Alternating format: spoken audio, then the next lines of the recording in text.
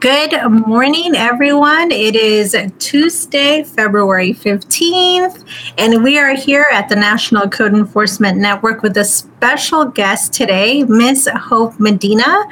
And Hope is a complete rock star. Not only is she a plants examiner, inspector, instructor, consultant with Shams Coda, but she also leads the Sustainability Membership Council with ICC and does phenomenal work with the council itself. If you haven't checked it out, please do so. They do have a page on LinkedIn under ICC Sustainability Membership Council, as well as on Facebook. There are a few videos also on YouTube that you can check out on a lot of the works that Hope has done to include, up and coming careers in the building industry, how sustainability plays a fundamental role, her passion, which is water conservation, which is amazing. And in addition to that, before I lead into the awesome Hope, we also have a monthly coffee with the Sustainability Membership Council, which is every month. And this month, it's going to be held this week on the 18th. It's going to be in the morning. I think it's 9 to 10. If you can correct me if I'm wrong. Hope we can go into that. But this month's topic is going to be on equity and the codes, equity in the codes. So it's going to be an amazing topic, really cool stuff. And just for those of you that haven't joined, that are going to join in, with every conversation that you're having, it's one of those that you show up and you're having coffee with your friends and you're having conversations, and in those conversations lead to other conversations that basically help us learn a little bit more and kind of dissect and do all the good things that we do as building industry professionals. So with that, Hope, thank you so much for joining us today. Well, that was such a wonderful introduction. Thank you. You're welcome. You're welcome. We are so excited to learn more about you, and we're going to go into telling us a little bit about yourself. But first, before I let you do your thing again, I got to mention before I forget. So the first time I met Hope, y'all, it was at the 2019 ABM, and I was there as a board shadow with Chris Bridges. And Chris was telling me, okay, Cece, you're in here, you take it all in, learn all the things, get to know everybody. And then Hope was kind of at a corner where we're getting ready for the board of directors meeting. And he said, that one right there, Hope, she's a rock star. You got to get to know her, attach to her, pick her brain, connect. And I was like, you got it. So I said, mental note, I got to get to know Hope.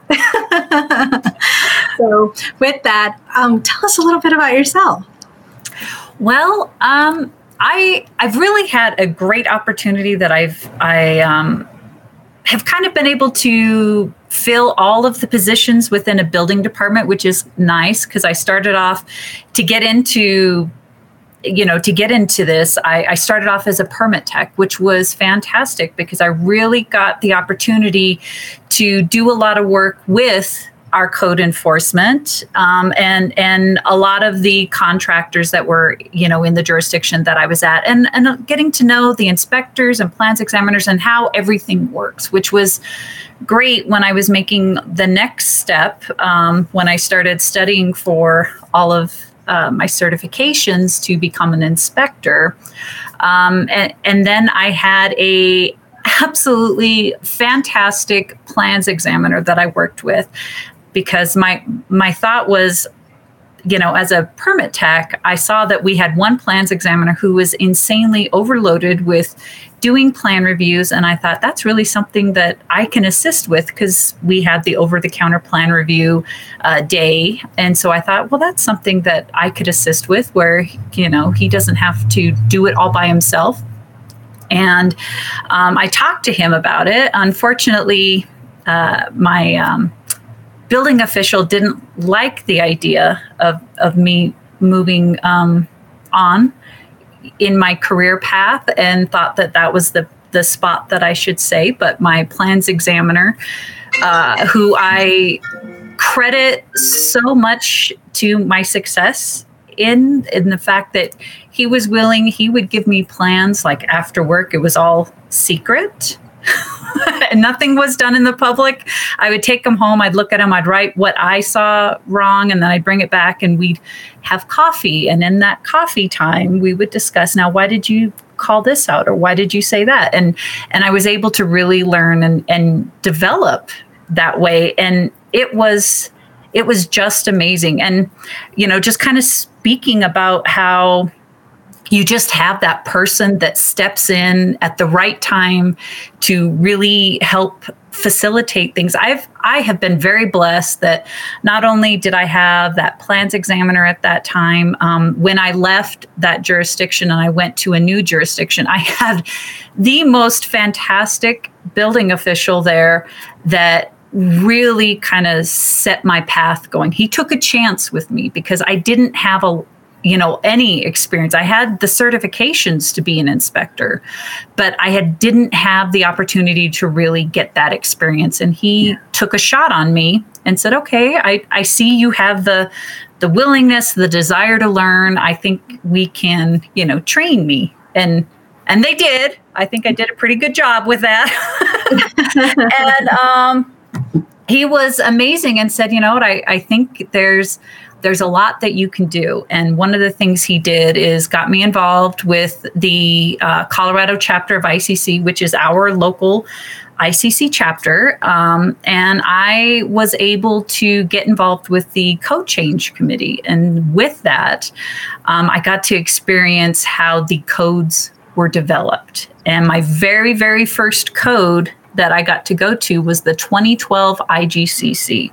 Oh, and a lot of people think that like my passion for sustainability and energy came because, I kind of hit that path where nobody was really focusing on energy and nobody was really focusing on sustainability because it was more of a newer topic to the building industry, right? Walls were always put up this way and, you always have pipes going here or, ducts going there type of deal. And energy was a new way of thinking things. But as crazy as that sounds, I, as a kid, actually did a lot of things that were sustainable, recycling. We would go out and, do a lot of cleanup and thinking about things. And my dad, I have to contribute a lot of my building to my dad because he kind of got me on the path for sustainability with a lot of his thoughts and items that he would practice. And like one of my favorite or fondest memories is the fact that when I was younger, he worked for the Denver Fire Department here. He was on the force for 25 years, and he did many different roles: search and rescue, hazmat, all that. But the latter probably 15 or so years, he was an arson investigator. Well, to become an arson investigator, you have to go and get all these certifications, and part of it is learning, the buildings. And so when he was studying for that, I was probably 10-ish or something. He would take me to downtown Denver and he would talk to me about all of these buildings. And, do you know why you see those iron stars on that wall? Well, that means it's a heavy timber building, just little things that, I picked up. I can't say that that's why I got into the whole, construction and building industry, but I know that definitely stuck with me a little bit. That's really amazing. That is so amazing, Hope. And you know what? There's a couple of things that I picked up on that. And the first one is just talking about your plan check experience. And I think that I think is a great story because of the fact that, you don't always get the support, although there are many awesome mentors out there. But I can relate to you in the sense that one of the things that was suggested for me was go ask for those throwaways, right? Those red line throwaways. Hey, do you have any extra plans and any blueprints I can review and read? I'll stick my nose into them, make my own notes, and then, ask the questions. And so that is really awesome that you had that opportunity to do that. And in addition to that, I took a conservation, land use conservation class as part of my college education. And I had no clue about your carbon footprint. I had no clue about any of that, how that affects everything. And I got to tell you that as I was going through that class, I was like, oh my gosh, there is so much to consider, so much about reducing your carbon footprint, so much of how that affects our environment and how we live in it and how we respect it and conserve. But in addition to that, I remember there was the first round of trainings when we started talking about green building, right? And I took a class over at the Sacramento Municipal Utility District, and they went through construction types and VOCs and what that means and, all that cool stuff. And I was just blown away because it's a whole nother level of construction that we weren't really tapping into at the time for a long time.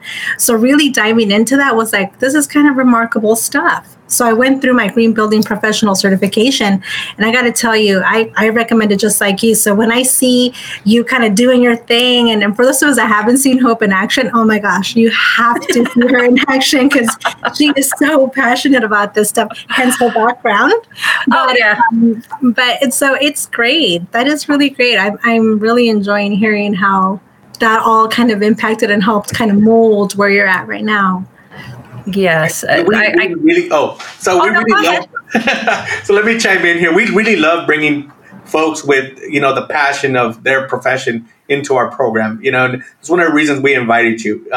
My story with Hope is, I've seen Hope on the internet. She posts about energy and about this, and I'm like, oh, wow, that's interesting. Me as a code enforcement guy, not a building guy, I really don't know much, but in learning code enforcement, sometimes there's a nexus to everything, whether it be water conservation ordinances or somebody's doing construction and you're like, hey, they're not doing X, Y, and Z.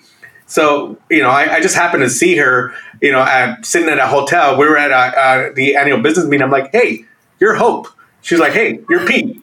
We kind of knew each other from the internet, which is crazy, but it felt like I already knew her. And, one of the things I said, hey, I need you to come on the show. You're passionate about energy. I want people in code enforcement to learn about energy. And, one of the things that I also caught on, same thing with Cecilia, when you talked about, doing these clandestine plans, plans examiners, a lot of times, you're so good at, being a permit tech. Why would somebody want to lose you? But, being a good manager, somebody has to recognize that you have additional talents and want you to grow. And sometimes that path isn't there. So when you went to your next jurisdiction and you got that opportunity to grow, that, sometimes it's scary to make that change. And you know what? You have a really good job, but you're not growing. And a lot of times you have to get out of that comfort zone because, you when you talk about, being 10 years old and doing stuff with your dad, I have a 6-year-old son and I do TikToks with my son with code enforcement. Oh, yeah. Yeah, so, and it's funny because I asked him the other day what he wanted to be. He said either ice cream man because I get free ice cream or be a code enforcement officer that does TikToks. That's awesome. And to me, it's like, what, this next generation of your story and, the technical trade program that ICC is putting together for the next generation is so important. And when you talk about sustainability, people realize that we're working on a safer built environment. And maybe that safe and built environment isn't today, that construction.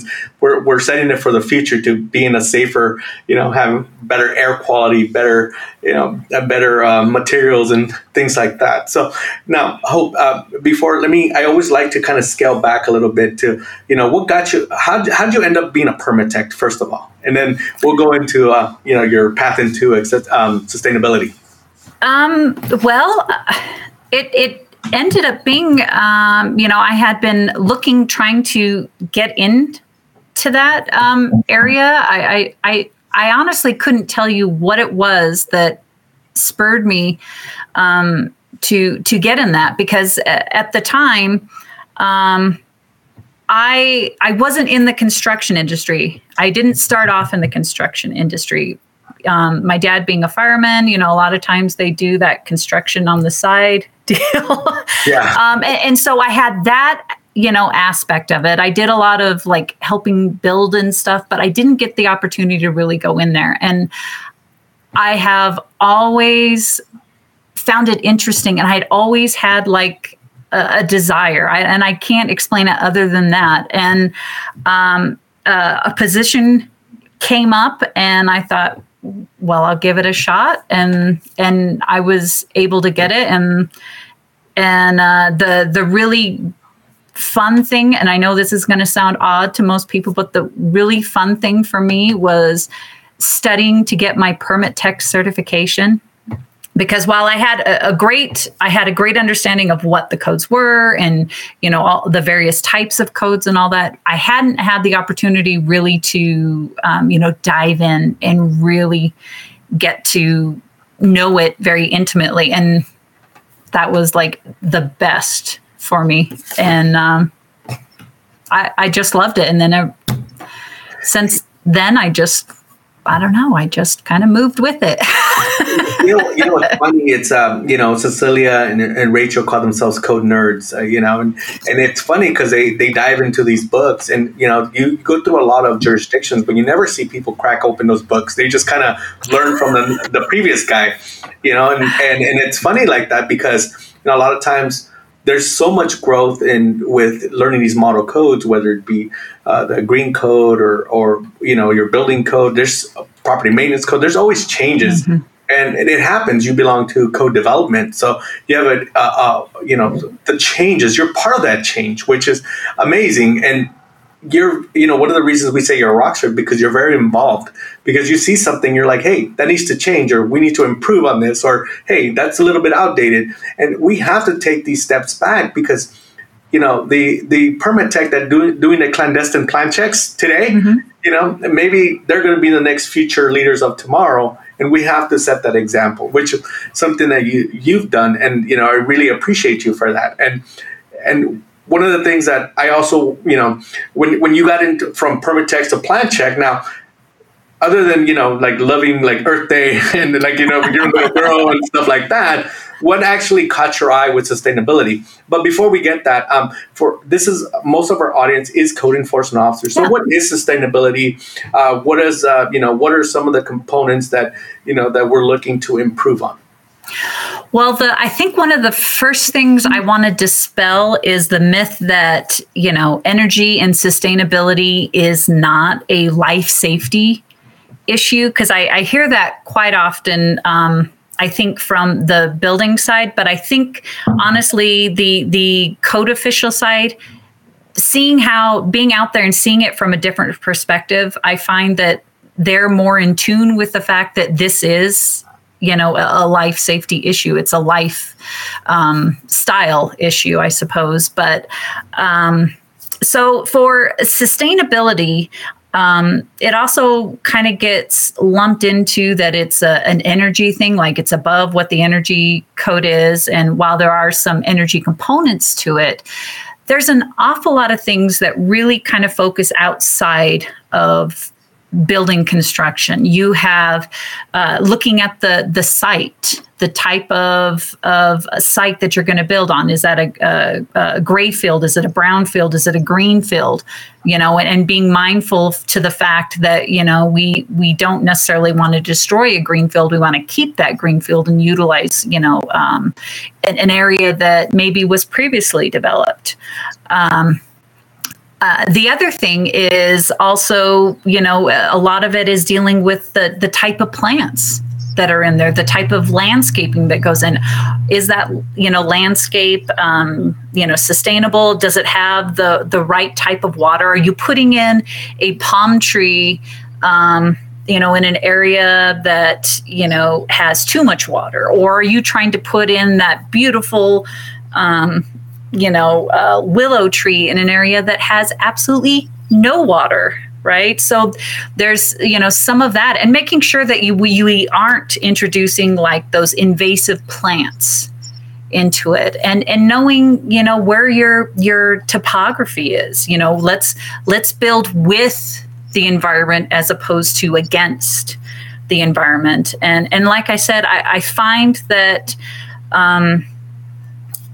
you know, when you start talking about sustainability, you might get that glazed over look with, you know, by some code officials, you know, or, you know, building officials and so forth, because that's not their area of maybe recognition for it. And what I found is, you know, quite often, you know, like planners will be really in tune with, you know, sustainability and even energy components. And I find that code enforcement is another department that really is in tune with that aspect of it, and hopefully, we can slowly transition and get that more readily recognizable on the building side of things.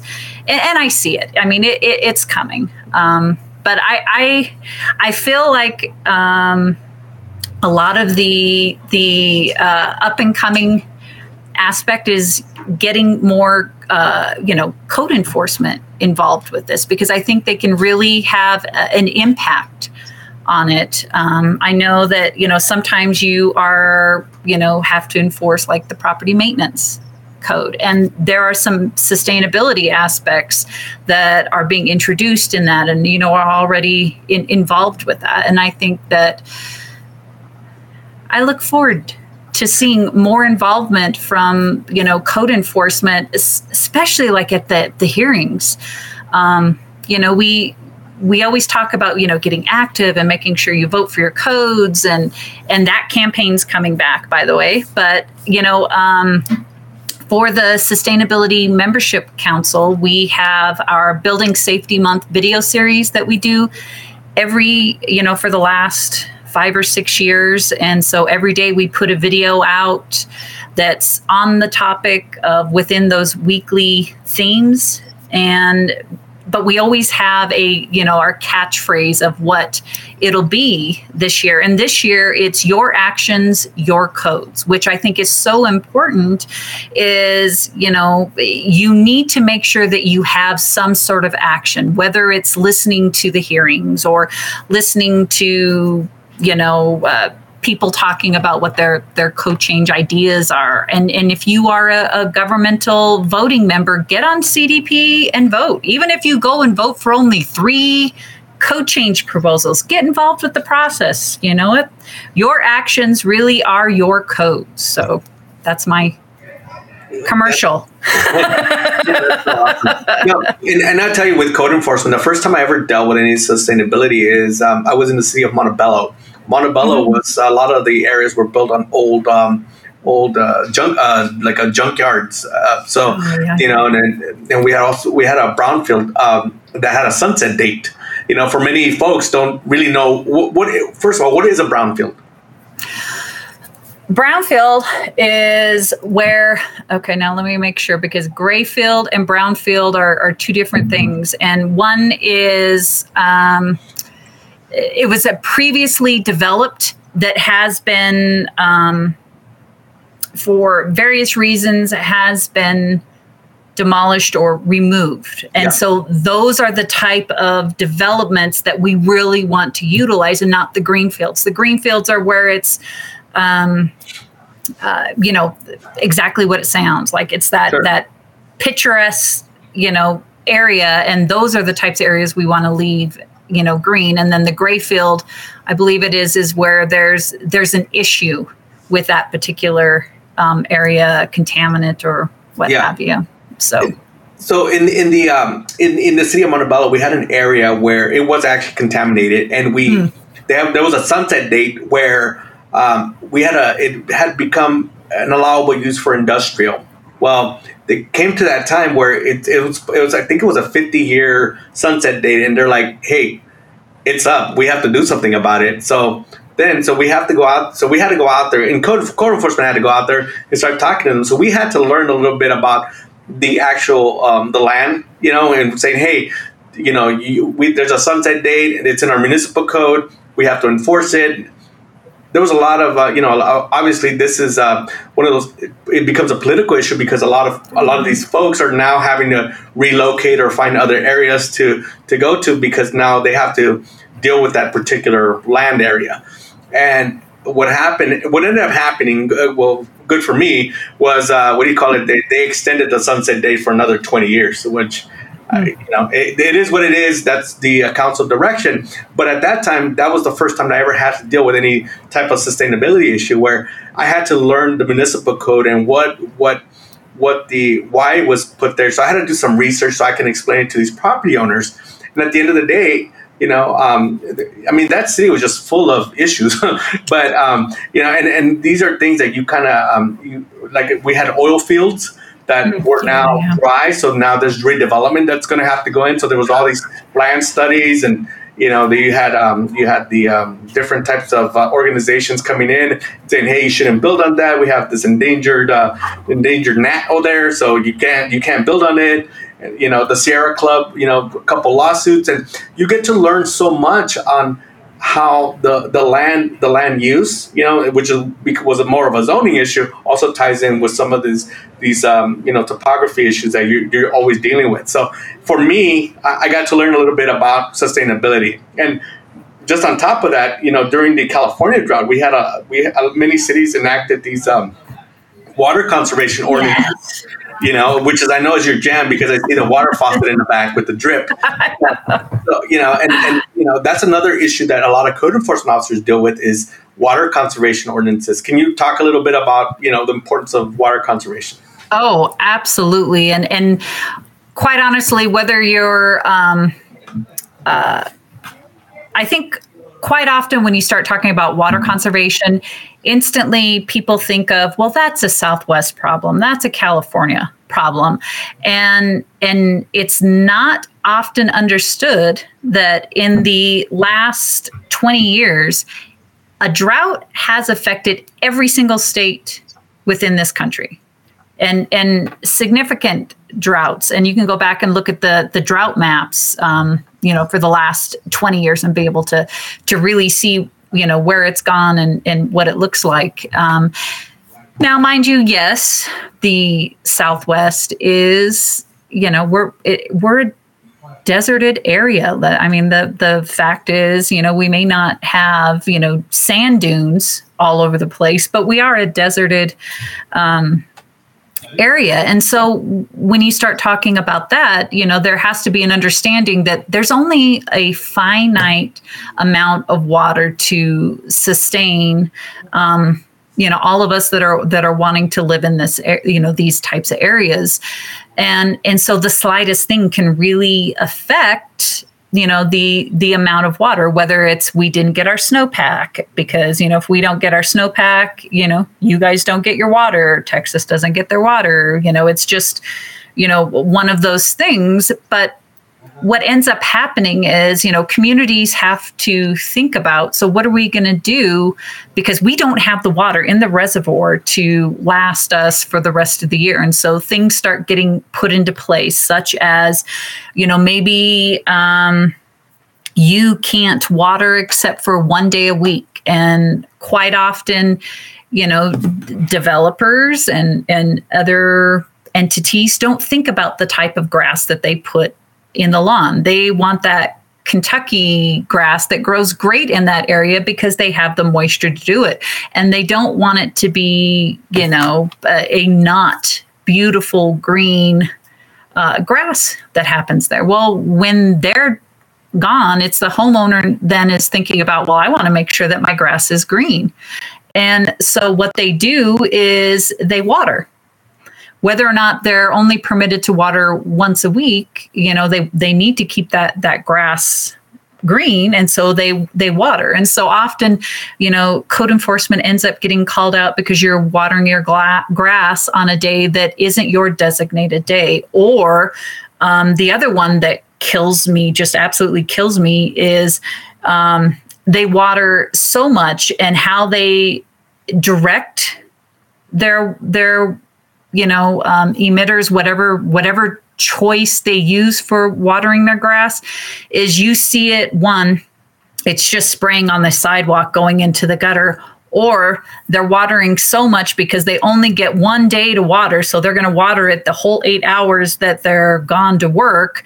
And you see all that water just flowing off the grass onto the sidewalk, into the gutter, and then down into the systems. And that's, those types of things just kill me, because I know, there's a lot of things that I know, because I like to go and,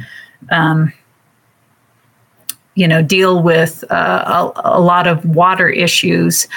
And so there's that recognition that, code enforcement, unfortunately, has to go and regulate human behavior right? And unfortunately, you do that a lot. I mean, whether it's, the junk heap that's in front of the lawn, for as property maintenance, or maybe they do have that invasive plant that's all over the place. But unfortunately, I think the water, I don't want to say police, that I think is kind of coming. Yeah.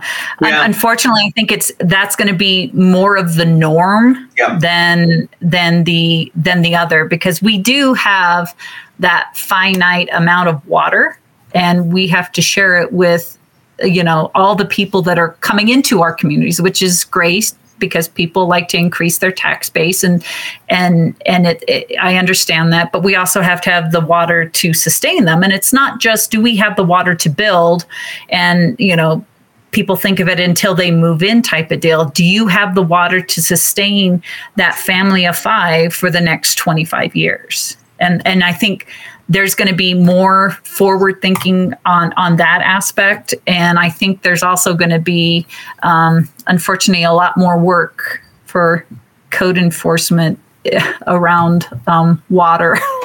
Sorry.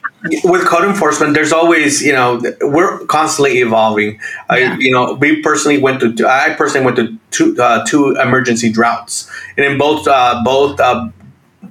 they had ordinances for, what they call us, the water police, and it happens, and that's what we're called. And then sometimes that becomes a priority for the city, especially if there's a real bad drought. Sometimes people can only water 2 days a week, or only on odd days, or, it just depends on how the city writes the ordinance. Now, sometimes they say you can only water between these times and these times because that's the most efficient, or you can only run it 30 minutes at a time, or, there's people, and trust me, there's people that will call. Like, oh, I'm sure. He ran his thing for 35 minutes. And I'm like, okay, well, by the time I get there, it's fine. Well, but it's not a priority, but in some communities, they make it a priority. Yeah. And other things that we do see is you do see the folks that, that don't fix the leaks, or, leave, they have, spills, or, you see all sorts of stuff with water conservation. And it's hard to tell people, hey, you can't wash your car, or you have to wash it on the grass, you can't wash it on the street, and because now you can use the water to water your grass, and then you get into the whole, like, hey, your grass is brown where it should, and it's supposed to be green. So you get these issues with code enforcement where, like, we're trying to do our best to conserve the water, but then there's when everybody's grass is brown and you're like, hey, you're not allowed to have brown grass. Well, you're not letting me water. And we get into those issues. So then we have to make arrangements like say, hey, maybe think about drought tolerant landscaping. Here's a plan. And a lot of jurisdictions do come up with some good plans. So we have a question from one of our members. Do you think that there's political will for moratoriums on construction for water deprived areas, given the affordable housing concerns with the current? That is an excellent question, and I really like when all of this really kind of came to a head for, like, down in Santa Fe, and what they did, and so that construction could continue. The builders had to bank water, and to be able to bank water, they had to put in and install, high efficacy water fixtures. And that was a way of being able to do it. They actually had a program where they had 1 million toilets, I think it was, that were the 1.8, I want to say the 1.8. And so they were swapping out all these 5-gallon toilets for the 1.8. And that was how they were partially able to bank that water to be able to continue to build. I think when things start moving, and there is that realization that you have to be able to, as a community, as a city, you have to be able to provide that water for them to drink, and have some sort of hygiene. Maybe not water your grass so much, but you have to at least provide the quote unquote basic aspect of water, I think you're going to start seeing a lot of communities, maybe not so much do a moratorium, but hopefully they look towards some of the other examples that other communities have used to be able to still allow for growth, because, that is the reality. But the other part of that reality is currently we do not have the water for what we have right now, let alone any more that's coming in. Yeah, and sometimes in some parts of the nation, you do see some of the code officers regulating agricultural water use. And you have that issue. And, and another component to get to code enforcement is that a lot of times we have to be that voice, because I remember I was a recipient of those toilets. They weren't my favorite toilets at first, but you know what? I got used to them. And so same thing with, there was grants where the city was giving out those water, those shower heads. There's a lot of things. There was programs out there for, there was companies out there receiving grants to install drought tolerant landscaping. A lot of the water companies got those. So, and they also, there's an education component on, like you said, what type of, plants are appropriate for that certain region. Like you said, you don't want to plant a water consuming something that needs constant water all the time. There's some statistic about walnuts. Walnuts, they need so much water. So there's always that educational component. And now you sit on some of these committees for what are something that the sustainability committee is working on outreach, and other than the videos that you stated. Well, sustainability actually has a lot of programs that they're trying to instill. One is, as mentioned earlier, we have our monthly coffee with the SMC that anybody is invited, and everybody is invited to attend. That we have the discussion, we develop those relationships, and sometimes we get where people come in and they just have the question. And they get the opportunity to kind of pick, quite a few brains and what's going on in other communities that are dealing with, the type of situation. The other thing is it's a campaign that we have done in the past in conjunction with the ELMC, which is the Emerging Leaders Membership Council. And I urge you, if you're not going to be a member of the SMC, then become a member of the ELMC, because they are a great membership council outside of the SMC, of course. But, but what we do is we have a campaign that we are starting up again. It's the Vote for Your Codes campaign. And the idea is, we really want to get everybody involved with voting for your codes and participating, whether that's, you vote on CDP Access, you submit a code change proposal, you listen, like I said, onto the streaming event of when the hearings are going on, but to participate in some way, shape, or form. Because the reality is, quite often people complain about, well, that's what, the building code said, and that's what the energy code says, and that's what property maintenance said, but that's not, it's like, but you had the opportunity to say something. So this is your chance to do it in whatever shape or form that is, even if it happens to be that you are not able to attend the hearings and go, but can you cover somebody so that somebody else is able to go and experience, being able to attend, because being able to sit even one day at a code hearing really opens your eyes as far as how the process works, the passion that's involved with it. And you get an understanding too of, how these codes are developed, why that came in.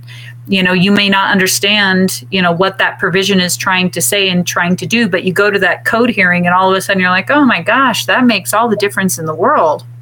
So that's one of the things that we are really working towards. Another aspect that we have been promoting for quite a bit is our ICC designation, which is our Certified Sustainability Professional, the CSP, which if you see any emails from me or anything, you'll see the designation CSP, which I'm very proud of, because that was, I helped develop that particular designation 10 years ago, however long ago it was that we were working on it. And I think it's a great way of being able to get involved and to do it. And then, of course, we have our outright advocacy. We advocate for many things, such as the IGCC, the International Green Construction Code. When everything shifted in the 2018, where the technical content was coming from ASHRAE 189.1, and ICC was going to be handled the administrative side of it, SMC made sure that things were going, kind of according to quote unquote plan, I guess you could say. And when things started to develop that was not conducive to the ICC membership, such as the energy chapter, they were only going to reference the components of ASHRAE 90.1 and not make any reference whatsoever to the IECC. And we stepped in on behalf of the membership and brought this to the board, and we brought it with options for them, whether it was create a separate appendix, include the sections, the IECC sections within that particular chapter, or just for the IGCC within that would be sold within the United States, only reference the IECC. And ultimately, what happened is the compromise happened, and they created a separate appendix that just dealt with those particular references to the IECC. So we do things along those lines. We're a great advocacy for the membership when it comes to sustainability aspects or energy aspects. So if you have anything, please feel free to reach out to us, because we champion causes, where we can and as we see fit. So I love seeing the passion. I mean, you just went boom right here. and it's funny because, you get flowing with talking about code or energy and sustainability, and you start talking, and it's funny because a lot of times it becomes foreign to everybody else. And I love the way you kind of break it down to make it a little bit more, more understandable for somebody that may not know about sustainability. And I think even when I talk about code and I bring it down to say, hey, yeah, we're the water police, but this is why we do what we do. And, end of the day, so there's a lot of resources. I know you're a regular at the Next Generation Water Summit, which is for builders, which is in Santa Fe, New Mexico, correct? Can you tell us a little bit about that summit? Yes, it's one of my favorite things to do. I have worked on the National Green Building Standard, which is ICC 700. It deals with kind of the residential side of sustainable construction. And I also vice chair the water efficiency subcommittee for that particular committee. And one of the other members within that group, I guess, kind of understood the passion that I had. And there was a new water rating metrics that was introduced into the National Green Building Standard that was kind of based off of a program that Santa Fe was doing. And I was a big proponent of it. I liked it, and I really thought it was a good idea. But ultimately what happened is this particular person said, would you mind coming to the Next Generation Summit and speak about this new program pathway that it's available in the National Green Building Standard? I said, sure, why not? I'm good at talking. I can do that. So Michael and myself came down, and we talked about, how this all came about, what was in it, what was involved with it. And I was surprised. I had a couple of people that were very combative in their questions, but I knew that going into it when I saw them sitting there at the session. And ever since that moment, apparently I got some really high marks from people. Their comments about what I had done had resonated. And so since that moment, I've been what I call their token IECC code presenter, because I've brought them various different IECC, IGCC, you name it. And I don't know, it's a great time. I like how it was developed. And one of the things that really impressed me was they open it up to the public. It's not just for, a certain type of people. They're the only ones that can do it. They have it open up to the public, and for the residents of Santa Fe, it's free to be able to attend it. And they get so much knowledge. What amazes me is you'll be talking about gray water, and they'll start talking very specific information that you would expect to come from, a builder or, building inspector, whatever, something along that field, as opposed to a homeowner who's doing the right thing and trying to make sure that they're putting the correct type of system in there. It's just fantastic. I love going and doing that every single year. So. It's funny. It's when you're so passionate, you get pulled in so many different directions, and it's funny working for a municipality. Except we're both in the private sector now, it's amazing how there's so much stuff to do. In the code world and energy world, there's in the sustainability world, there's so much stuff to do that you get dragged all over. All of a sudden, you're doing, you're talking about. You just mentioned gray water. For us, when we deal with people, just like maybe with sustainability, people say, "Hey, that's hippie talk, and you're just costing me money." With code enforcement, like, "Hey, you're the lawn police. Now I'm having to re-roof my house because now you're going to cost me money." We're in the same thing. You're looking at it in the forward. We're looking at it in the now, and we're looking, hey, there was a lack of property maintenance back there, and you're looking at, hey, there was a lack of building some green stuff today, where tomorrow it's going to make a difference. And guess what? Code enforcement is going to eventually catch up and have to enforce it. So it's a vicious little cycle and stuff. So, and it's people really need to understand that it's all intertwined. And, I love seeing the passion that you have for your craft, because, just talking to you, I can just see you getting all giddy and stuff. And it's good stuff, because I get giddy about code enforcement. Celia gets giddy about the building code and all this, and it's just exciting. It's an exciting time. I love seeing you at work, just doing your sustainability. That's not my lane, but me as a code official, I can respect the whole sustainability, and I've seen the work that people have done. I see Andrea and the emergent leaders committee, and it's just awesome to watch all these individuals kind of just blossom and grow and teach the profession. And one of the things that we see is many states have different type of ordinances or regulations when it comes to the Green Code or sustainability. And a lot of times you are a reference to help them understand, maybe formulating their particular codes and stuff like that. So thank you for that. So.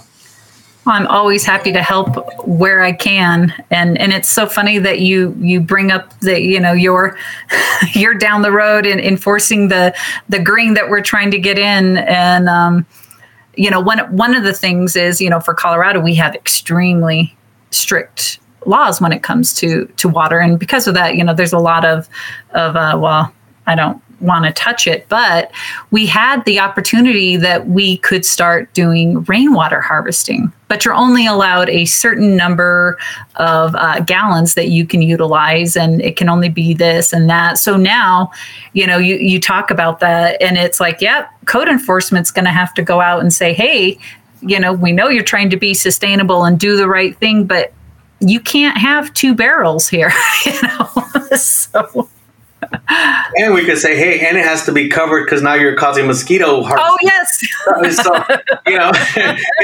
like I said, there's things that intertwine, even in the construction, the insulation that's being put in, solar. I mean, there's so many things with sustainability moving forward and leaving that carbon footprint, like Cecilia was talking about. I mean, we have to take all this into consideration because people will inherently try to save the most money when doing their construction work, because you know what, why do I need these type of windows? What's wrong with, if I knock down this wall and just put in my old windows back in, they were perfectly good windows. You're like, well, they don't meet the, they're not good for sustaining heat or, keeping in the heat or keeping out the cold. So, so there's a reason why those windows are rated a certain type, and how there's better standards that keep developing. So, I mean, it all has to do with each other. And, as code enforcement officials, that you have to recognize the value in what the sustainability, membership's doing, and just learn with it. It's another tool in the tool belt for code enforcement. So it is. And here's something for you. Did you know that the ancient Romans actually required that in their bathhouses, you had to install glass in the windows? And the reason for that is because you are utilizing heat to heat those bathhouses. And so to keep the heat in, you had to have glass on your windows. So it's not a new concept. It's been around for a long time. I don't see many bathhouses nowadays, but yeah. It's funny, but no, it's good. And even going back to even older, we always teach the Hammurabi Code, and and that's like years, and and you're thinking, I'm like, wow, that stuff's been around. I mean, but nowadays you get a visit from code enforcement, and nowadays, you're not put to death by your neighbor. so, which was in their code back in the day, So, and we've evolved, right? So, but no, it's good stuff, and I really appreciate you being. Sorry, Cecilia had to run, but she is in a municipality. She's coming on to come into the private sector. She'll have more time to concentrate on this stuff, just like you have time to concentrate on your energy code. Yeah. It just comes with that territory. So with that, Hope, thank you for being the rock star that you are. Thank you for coming on the show. It was a pleasure meeting you at the annual business meeting in Pittsburgh. And, just for you guys that have never attended an annual business meeting, it's great networking. We have a lot of guests that came on to the show because of that networking. And you know what? The people that are rock stars and are passionate about their craft, they're always willing and able to help. They're always going to do it. Like Hope, didn't even know her, saying, I'm like, hey, I want you on the show. She's like, okay, and then here she is today, and I love it. I appreciate the time that you gave us and the knowledge.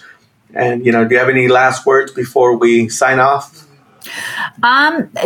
Just thank you so much for having me on here and allowing me to, I guess, chat about things that I'm passionate about. But the one thing I guess I just want to say is, I'm very big on mentoring kind of the next generation coming into it. And I do a lot of work on that. So keep in mind that hopefully you can find that person to pass along all the great experiences and all the knowledge that you've been able to develop.